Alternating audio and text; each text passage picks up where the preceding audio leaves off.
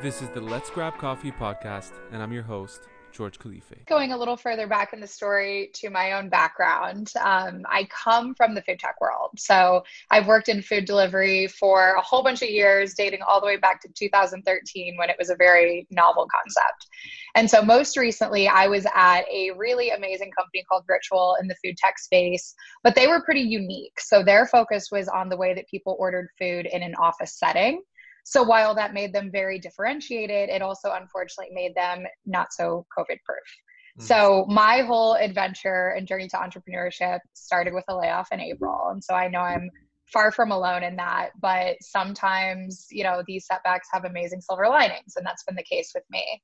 And so after being laid off, I didn't jump straight to entrepreneurship. I do have to admit, I started job hunting. And I actually had found a really interesting role at Uber that I got and accepted. And so I thought I knew what my next move was. I had a start date and everything. And then because of more COVID craziness, that offer was rescinded at the last minute. And I think the whole experience for me just really created this interesting inflection point in life where, first off, my risk tolerance just skyrocketed. I really started to give myself the space to think, maybe now's the time.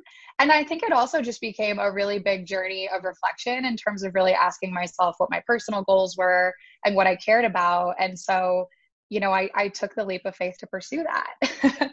Isn't that crazy though? Like, I know we talked about this already when we first met, but it's crazy how that risk tolerance changes when your back is against the wall and you have really nothing to lose. It's kind of a weird psychological thing. Like, it can apply either way, but for some reason it's a bit more material when you're like, you know what, screw it. I mean, at this point, right, might as well do what I actually love to do, try it out. And if it doesn't work, I always go back to the corporate side. Yeah, you're exactly right. And I think the biggest enemy of entrepreneurship, to be honest with you, is comfort. Yeah. And so I think when you have a great job and you're comfortable, it's really hard to just wake up one day and say, I'm going to walk away from all of this and I'm going to do something crazy. But just like you said, when you're in a very uncomfortable position, right? When all of that has been ripped away from you, it actually interestingly becomes the perfect time. So yeah, I mean, I'm your thankful. baseline is kind of the same, right? Because it's uncomfortable, your level of comfort is kind of relative to that point. But if you're, if it's a comfy job, there's more security. I think that's what always makes it harder. Yeah. I think, like, as humans too, everybody wants comfort. It's nobody just wakes up and they're like, oh, I'm going to go for a marathon in like minus 20-degree weather. It's just like, nobody would want to do that. Like, you have to really push yourself to get out there, out of the comfort of your condo watching Netflix, right? Yeah, you're exactly right. You have to push yourself or somebody else has to push you. Right. And so how did that whole thing happen? So, obviously and for people in Canada, you'll resonate with Ritual, shout out. But so you were there, always in the food scene. Always, well, in the food scene, even in terms of Uber, right? Like that, I think that's where you were going to go with it, right? Was that the Yeah, case? Uber Eats? exactly right. It was going to be Uber Eats. And so I was going to stay on the path. The food path. All right. So interesting that you were on that side when you're like, you know what, I'm just going to take a step back, think about what I love, and maybe start an idea or working an idea. What was the pivot from food scene to the fitness scene? Yeah. So on a personal level, I am a total self-identified fitness junkie. And Right. so alongside this whole food tech career that I was building, my personal escape was group fitness. And so I was really the person who was maxing out class pass accounts, studio hopping all over Chicago. You could find me in some sort of group fitness class like 5 days a week. What was your thing? And Was it like Orange Theory or like Zumba class? Like, what was your? I liked to keep a mix, honestly, but definitely more of a hit person. Okay. So I was working out at like Crosstown Fitness, for example, in Chicago, Sweat, to give a couple of examples. So I really liked the boot camp format, but I like to balance that out from time to time with a little yoga. Sometimes it's just nice to, be mindful and do some lighter movement. Yeah, and just not be as aggressive. Exactly. Very cool. So that was your. So I guess it came from like a personal love for the fitness side, and you were always. I mean, this is kind of what's cool about entrepreneurship is like you figured out something you're already doing, and you're like, you know what, if this resonates with me, let me try to develop something. Usually that comes with a pain point. So was there a pain point for you in that industry? Yeah, what ultimately happened was, I think the word community gets thrown around a lot in fitness, especially in like the boutique group fitness climate. And so I really feel like, prior to all of this, I was part of a community, right? I had built friendships with my favorite fitness instructors. It was a very social activity. And so I feel like I had a lot of people in my life who I cared deeply about, who were working as, fitness professionals, instructing group fitness. And so that was ultimately the tie. And it was actually their pain that drew me to this, and like really thinking about it in the practical terms of some of my close friends who worked in that space. And so ultimately what happened was, around the same time that I had gotten laid off, a lot of studios and gyms were closing their doors completely. And so there was a surge of fitness instructors being furloughed and laid off very unexpectedly. And so I was kind of watching from the sidelines, on social media and catching up with friends as all of them went through this. And what really struck me was just the resilience. I was so amazed with how quickly so many instructors decided, you know what, I'm going to take matters into my own hands. I have an audience of people who love me. I'm just going to start teaching classes on Zoom, or I'm going to pop up in a local park. And so there was a lot of that going on, but largely it was happening over Instagram and Venmo. Like, there was no technology experience that made this easy for anybody involved. And that was really the opportunity that we saw was, this is amazing. There's a surge of entrepreneurship happening in fitness. And historically, unfortunately, there is a bit of an earning potential problem in that industry. So a group fitness instructor is teaching, a packed house with 30 people in the room. And unfortunately, they're frequently walking away with, on average, about $26 per class. And so the thing that excited me was this idea of, fitness has just been democratized. And so many of the instructors I love are going to start building an independent business. And I want to help with the skill set that I have, which is, technology and marketing. So the focus, and that makes a lot of sense, especially with what's happening now. And it's tough, even with the economics that you pointed out. And that was probably like pre-COVID. And now, where everything has to be virtual, it's even like, it's still possible, but it's more difficult to create that community, right? Like that real engagement. Like, everybody talks about engagement, we're engaging now on a podcast, but it's different than, like a client to client relationship, when especially around fitness, and like the motivation aspect, unless you have proper tech or there's something towards that, like that can also fall off. So I feel like this was, really, really good timing too. Right? Yeah, the timing was great, and the timing actually played a really interesting component in how we thought about launching the business, because when you have a black swan event like COVID, and you see these types of opportunities like we're chasing with IndieFit, we knew we had a tailwind, but we also knew that it meant we had to move crazy fast. And so, as we moved from I have an idea to we're actually going to chase this thing, we knew we had to do that in a very short period of time, which led us to, using a lot of no-code technology solutions and being super scrappy. And ultimately, we were able to get our product live in market in under 4 weeks. And so timing was everything. And it's actually been a huge asset since that point. Yeah, I actually love that part too, because that's always the more challenging part. Like, I mean, it's easy to come up with an idea and just be like, all right, cool. Like, this is the exciting part, right? Kind of like the honeymoon phase. And then all the hard part or the hard work comes right after it. And so I think you just dropped like a gem in terms of saying you kind of got creative, right? You're like, listen, we don't have that much time, because we kind of have to ride the wave with what we're trying to do. And so you also pointed out the no code platform. If you don't have a lot of infrastructure, internally with the co-founders, or a lot of resources and money, you're going to have to figure it out. And that's kind of, part of being an entrepreneur. So yeah, it absolutely was. So, and talk to me just quickly about kind of like the resonance so far. Like, how have fitness trainers received this on the obviously coming from a marketing background? How has that played a role with like influencer marketing? What have you been doing to be creative on that side? Yeah, we work with about 60 fitness instructors now. So I think we're at a really cool part in our journey where, there's really a base of partners and a data set now that's big enough that we're really starting to learn some things in a pretty material way.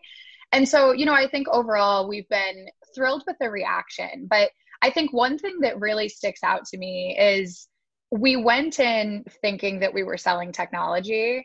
And I think what I've learned is that we're selling partnership. And so when we talk to our partners and we ask for feedback, what do they like? What do they not like? One thing we always hear is it's the human component of the business that actually means the most to them. And so, it's like in my own entrepreneurial journey, it's not always easy. And I think I've experienced that as well. Entrepreneurship can be scary. It can be lonely. And what's cool about our business is our customers are also entrepreneurs of their own and largely at a similar, part of the life cycle of their business as we are. And so simply having, a partner in that journey who's making it easier for you and cheering you on and sharing best practices, I think is ultimately like what IndieFit stands for to our partners. And also from a technology perspective, obviously the tech tools, they matter, right? Like they take a lot of pain away for fitness instructors, but it's also that what I often call a managed service component. That is what people really love about us. And to give some examples of that, if you're a fitness instructor, you're probably busy and running around and largely managing your day from a phone, not a computer, right? And so if you're using other booking tools, you have to be your own customer service. When a customer or a client rather reaches out in the middle of the day and says, hey, about that class I booked on Thursday, I actually need a refund, can't make it, I want to move to Tuesday, etc. They basically have to be their own everything, their own customer service, their own graphic design, the front lines of their entire business. And they have to do it while they're on the run from a phone. And so us being able to take off something as simple as customer service and managing refunds and scheduling, it's these little tiny details that we find are actually what our partners are most excited about.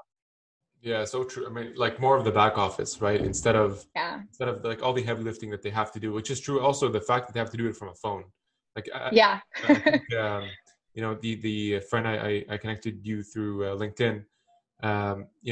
He's one of the few friends I know who are close enough, in the fitness industry, let's say, as a personal, fitness instructor, and like this is his full-time business. We were working at one point in the same co-working spot, kind of like it's Spaces out of Toronto, and literally he would always be on the move with his phone. Always. And that's the one thing I noticed, which seems like intuitive, but for most people, they operate their phone through like social, or they use it as a phone, or like all the intuitive stuff, music. But like running a full business just on a phone is actually harder than it might sound to a lot of folks who haven't done it in the past. So that's really cool. How did you get that consensus though early on? I mean, I know you were kind of close to the industry, but just curious, like how did you collect? Because that's one of the things that early entrepreneurs need to do, right? In terms of their MVP, and you did it really quickly because you've launched only a couple months ago. So how did you do that in a scalable way? Yeah, it's funny that you use the word scalable because we actually intentionally did it in an unscalable way, as counterintuitive as that sounds, because I think in the early days of a company, just doing the things that you won't be doing them 3 years from now, right? Because they won't scale and they won't hold up when you're working with 10,000 partners. But doing those things in the early days has a lot of merit. And I think what we've been very self-aware of is, our technology will get better and better with time, but you have to start somewhere, right? We're on an MVP product. It breaks. It has shortcomings. We're self-aware of that. Right. But what we can really stand behind is us and the level of partnership that we deliver. And so, we've gotten that feedback loop, to your point, by just being so hands-on. The way that we actually invite instructors onto our platform right now is via direct sales. And so largely they're building their business on social media. And so we'll find, partners who look like a great fit for IndieFit. We'll send them a direct message. We'll get on the phone and we'll basically hold their hand through this entire process. And really throughout that process, try to authentically get to know them. And that doesn't stop once they list their first class. I think that's the important part, is maintaining that cadence of relationship building and really knowing your customers. And of course, those things are going to be really hard to achieve at a more mature stage of our company. But I think when you're a young company, that's how you gain the market insights. That's how you really know your customer, is by talking to them and just building in the right inflection points in your business that naturally present, a logical time to connect and learn from them. So we've been very hands-on. We're definitely going to spend 2021 thinking a little bit more about scaling this, right? Like we can't do direct sales forever. We're probably going to have to start looking at, paid digital marketing and more broad reaching tactics. But I feel really glad that we started in a place that connected us that closely to our customers. Yeah, that's actually really good. I mean, a really good point and an interesting one. Very opposite of what I was, trying to allude to, which is actually good. It's helpful, right? I mean, I didn't expect it to be that kind of route. But you're right, right? Like you're right in the sense of, when you're starting out with 60 in your sense, clients or users or whichever way you want to look at it, very interesting to go through the direct approach, right? A lot of hand holding early on. And I think actually if you do that, you're going to have fans more than just a user, like someone who really vouches for you, Right. goes above and beyond, makes the intros, connects you to other folks like themselves. And I guess that really takes off. It's kind of like a weird network effect that you're doing, even though it's not your quote unquote scalable approach. So, Yeah, yeah. We've yeah. always kind of thought about it as like there's a couple different playbooks. There's 0 to 100, and we're still in that, right? We're at 60 right now. So there's the 0 to 100 playbook, then there's the 100 to 1000 playbook. And we're absolutely thinking about what that looks like, but I think we're just a little early, to be optimizing for the scalability right now. How do you stay ground, like in terms of doing that? I remember when we were creating our app, which was around books. The hardest part for me as a non-tech founder is always like this, exactly what you're talking about, like thinking of 1,000 users, but yet we're at like 10. You know what I mean? It's always like Yeah. dreaming of like where this could be or where this should be, but like being, all right, calm down, George. Like we still have to do X, Y, Z. So how do you balance that? Yeah, you know what? It's not easy. And it's as a leader, it's funny that you bring this question up this week because it's something I've been thinking a lot about this week because, I recognize that it is part of my job to set direction for the team, right? And I think we've gone through several weeks where certain weeks in our life cycle were the time to look at what we had learned and change some things. And so you kind of go back to the drawing board, reimagine your business, and being on a Zoom call and brainstorming and thinking about all the other things you could do is a really healthy exercise. But there's other times that you have to say, you know what? We formed the hypothesis. We got in a room and we brainstormed and we know what we think we need to do. We have to go do it. And you have to be really disciplined about actually, creating the time and space to do that and properly getting things into market and getting feedback before you just imagine what's going to happen. And so I find that as an early stage company, it's very interesting because you kind of have to do both of those things simultaneously. You have to be super disciplined about execution and set that direction and hold each other accountable as a team. I mean, this goes for my team holding me accountable as well. Right. But you also have to create the space to learn and pivot because very few companies remain what they think they are on day one, on day 500. And so we're trying to create that space, simultaneously. And it's not easy. And I probably haven't found the perfect formula, but I think, being aware and setting an intention around that is step one. Yeah, no, it's very true, right? Like it's good to brainstorm. That's basically what I took away from it. Good to have those conversations, but also when you come out of the other conversation in terms of what we have to do now, right? Just setting those like focus points and holding each other account, especially when you're an early team of like, let's say 4 to 10 people. Right. It's easier to hold each other accountable. Yeah. And you can always point back, right? Like we had this conversation. These are the 3 milestones. We're not going to talk about anything outside of that, just for now, at least. Right. And out of the brainstorming comes the exciting future vision to our point before. Yeah.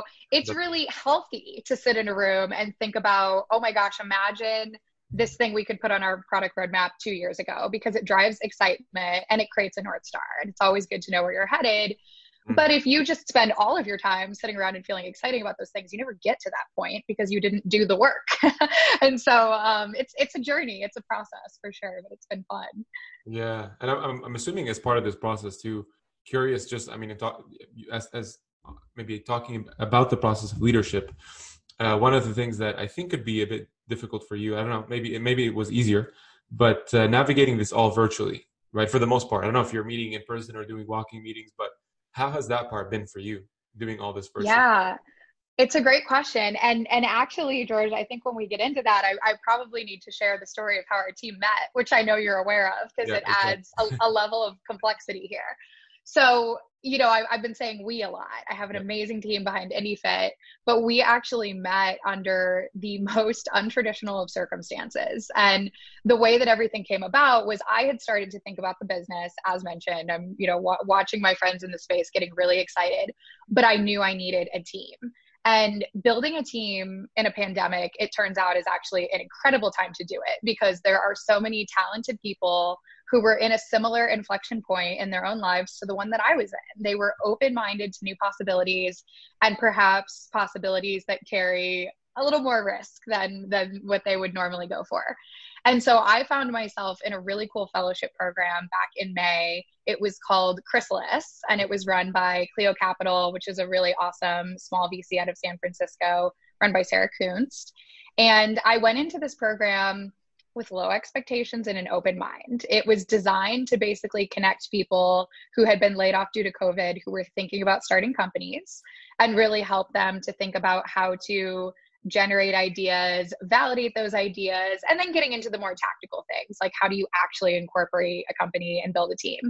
Right. And so I went in with a total open mind and knew roughly what I wanted to work on. And I found two people in particular in this program who just absolutely stood out to me, who are today my co-founders, Scott and Adam. And they both had a really unique tie to fitness of their own. Adam is actually a former pro athlete, and so he played hockey in Toronto.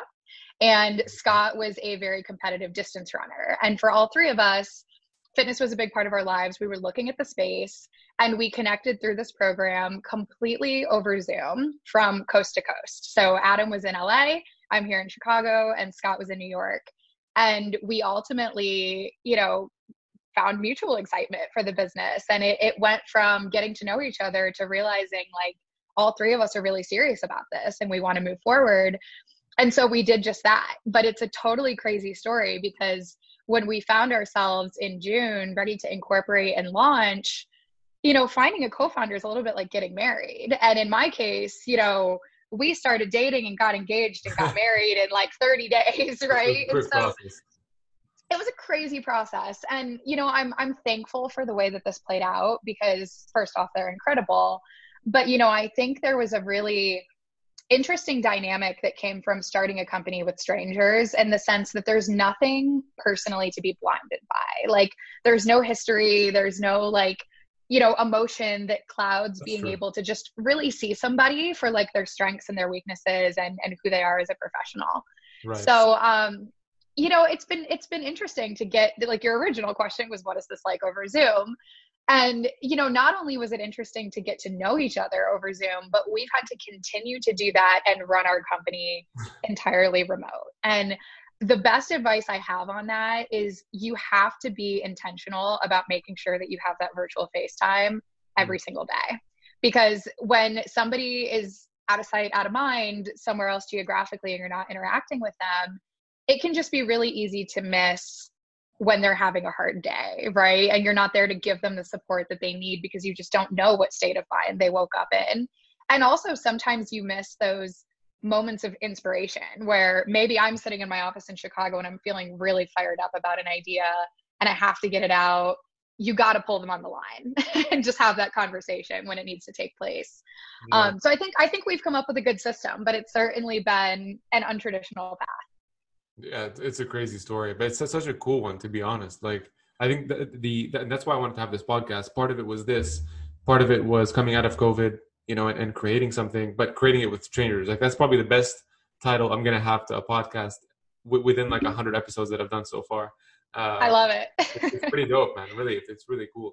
And it's also, honestly, it takes courage on your part to like, and I guess on their part as well, obviously as co-founders, but it takes courage just to take that leap of faith. You explained it well in the sense that like, listen, there's no emotion, right? And even in the worst case scenario, this doesn't work out. At least we're not like best friends or something where then you also ruin a friendship on top of a business, Right.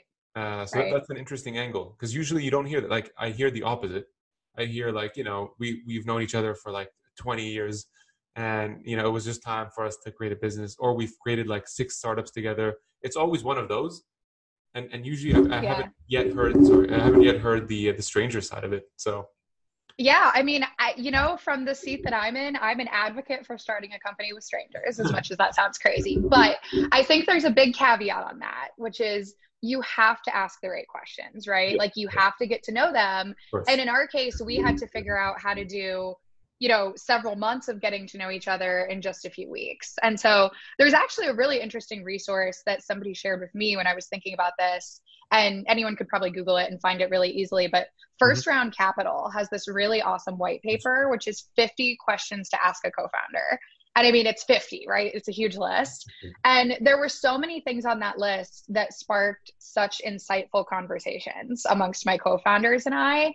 And just to give a couple of examples, I think it's important to hit things early on, like, what is your ideal role in this company Mm. now, tomorrow, and a year from now? Like, what is your stance on how we capitalize this company? Like, are you pro VC? Are you pro bootstrapping? Like, these are really important conversations to have.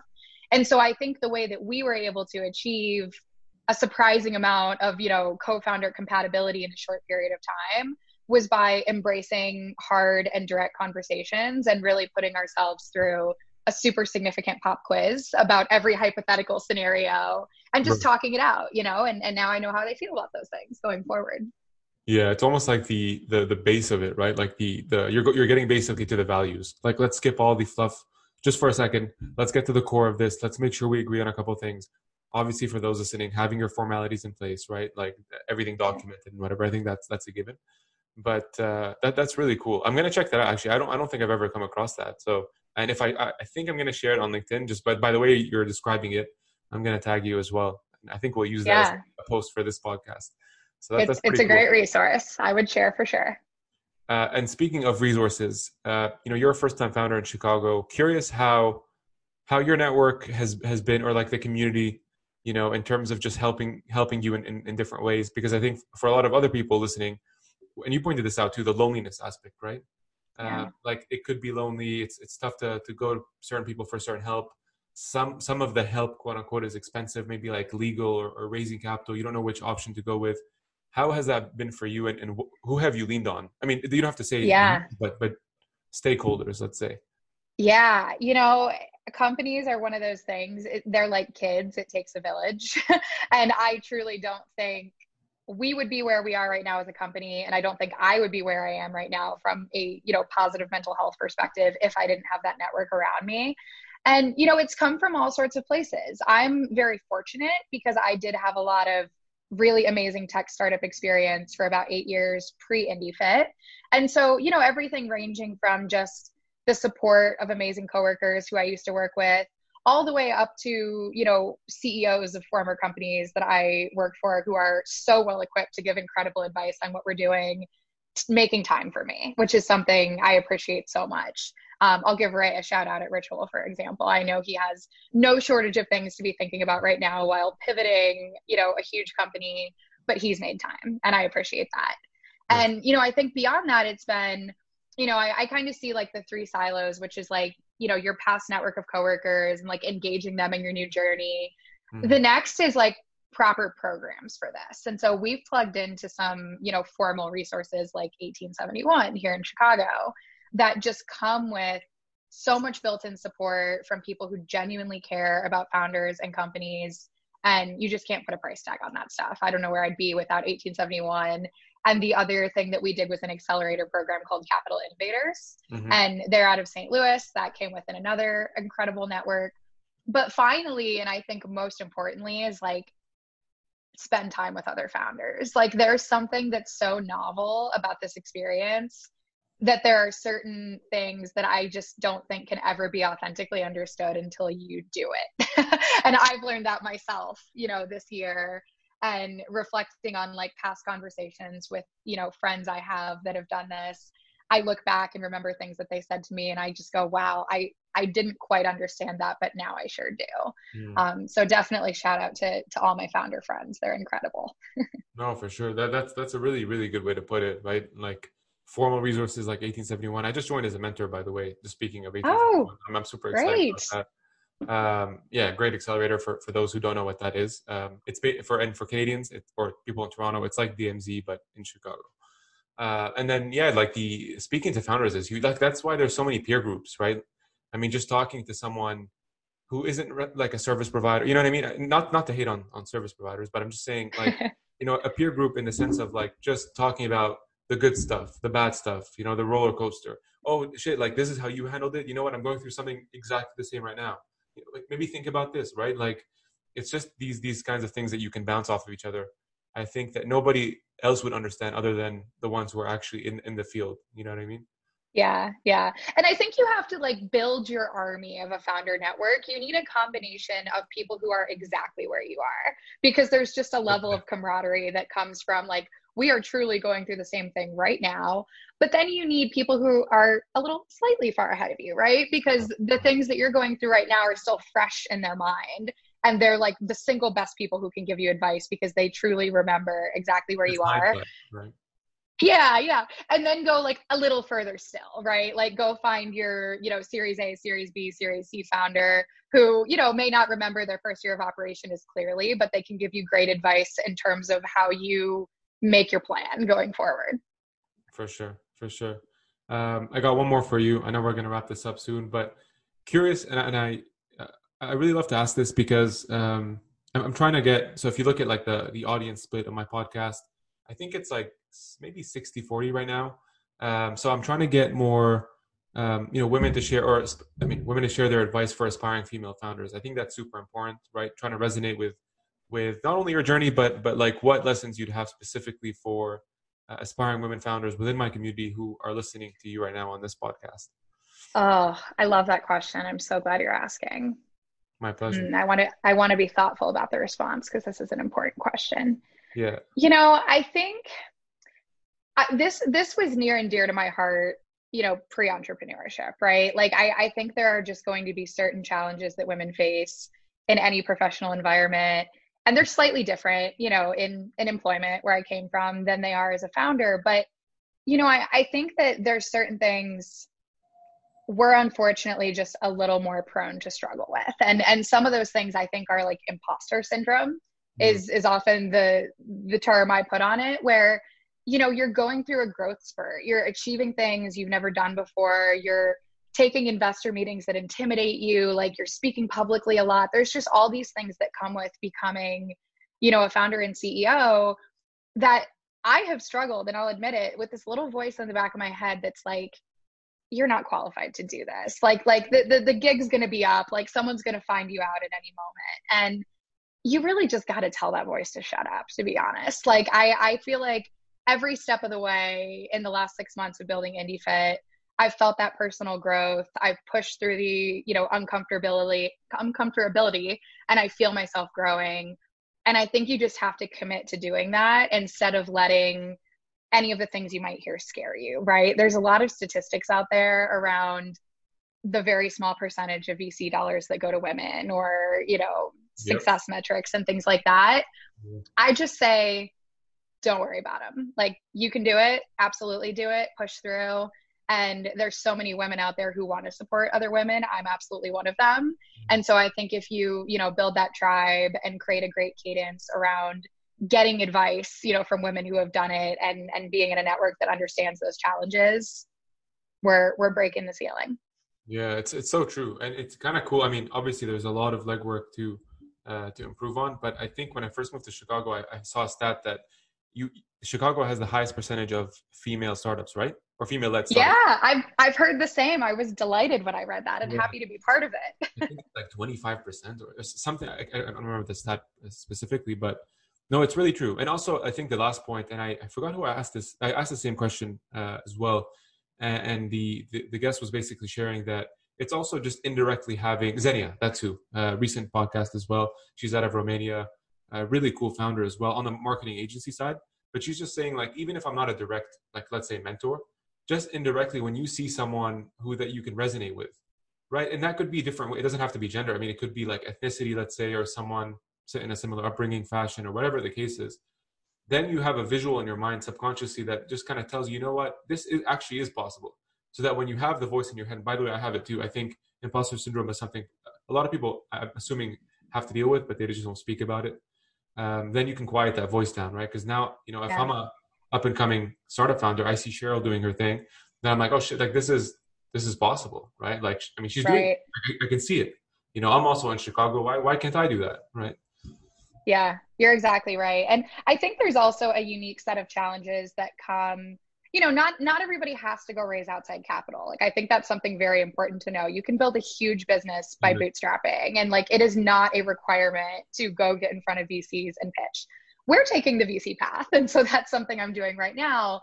But, there's a unique set of challenges that specifically come with pitching. And there's some great studies out there on this. And I believe it's Harvard that led the main study on this, but they basically did a study that found that investors are generally giving men more of what are called promotional questions. Like they will present a question to you in a way that opens the floor for you to self-promote. And so they might say something like, how big can this be? And that opens the floor for you to say, this can be a huge business, and tell you why. Whereas women, unfortunately, tend to get offered up more questions that put you on the defense. And so you're more likely to get a question like, how are you going to build defensibility against this competitor? Or how are you going to hedge the risk that, you have a unit economic issue or whatever it may be? And I luckily, learned a lot about that study and like heard an amazing fireside on that topic pretty early. It was a very valuable thing for me to just think about as I went into my fundraising journey, because I do think I've experienced it, if I'm being honest, but I feel prepared to look for it and I now know how to handle it. And so I think it's just a lot of that, like really understanding where am I likely to face unique challenges as a woman, and think about them ahead of time and just have a game plan. There's always a way around if you know where to spot the challenges. If you found this podcast useful, make sure to share it out with your community. And if you haven't already done so, subscribe to the podcast, and I'll see you next time.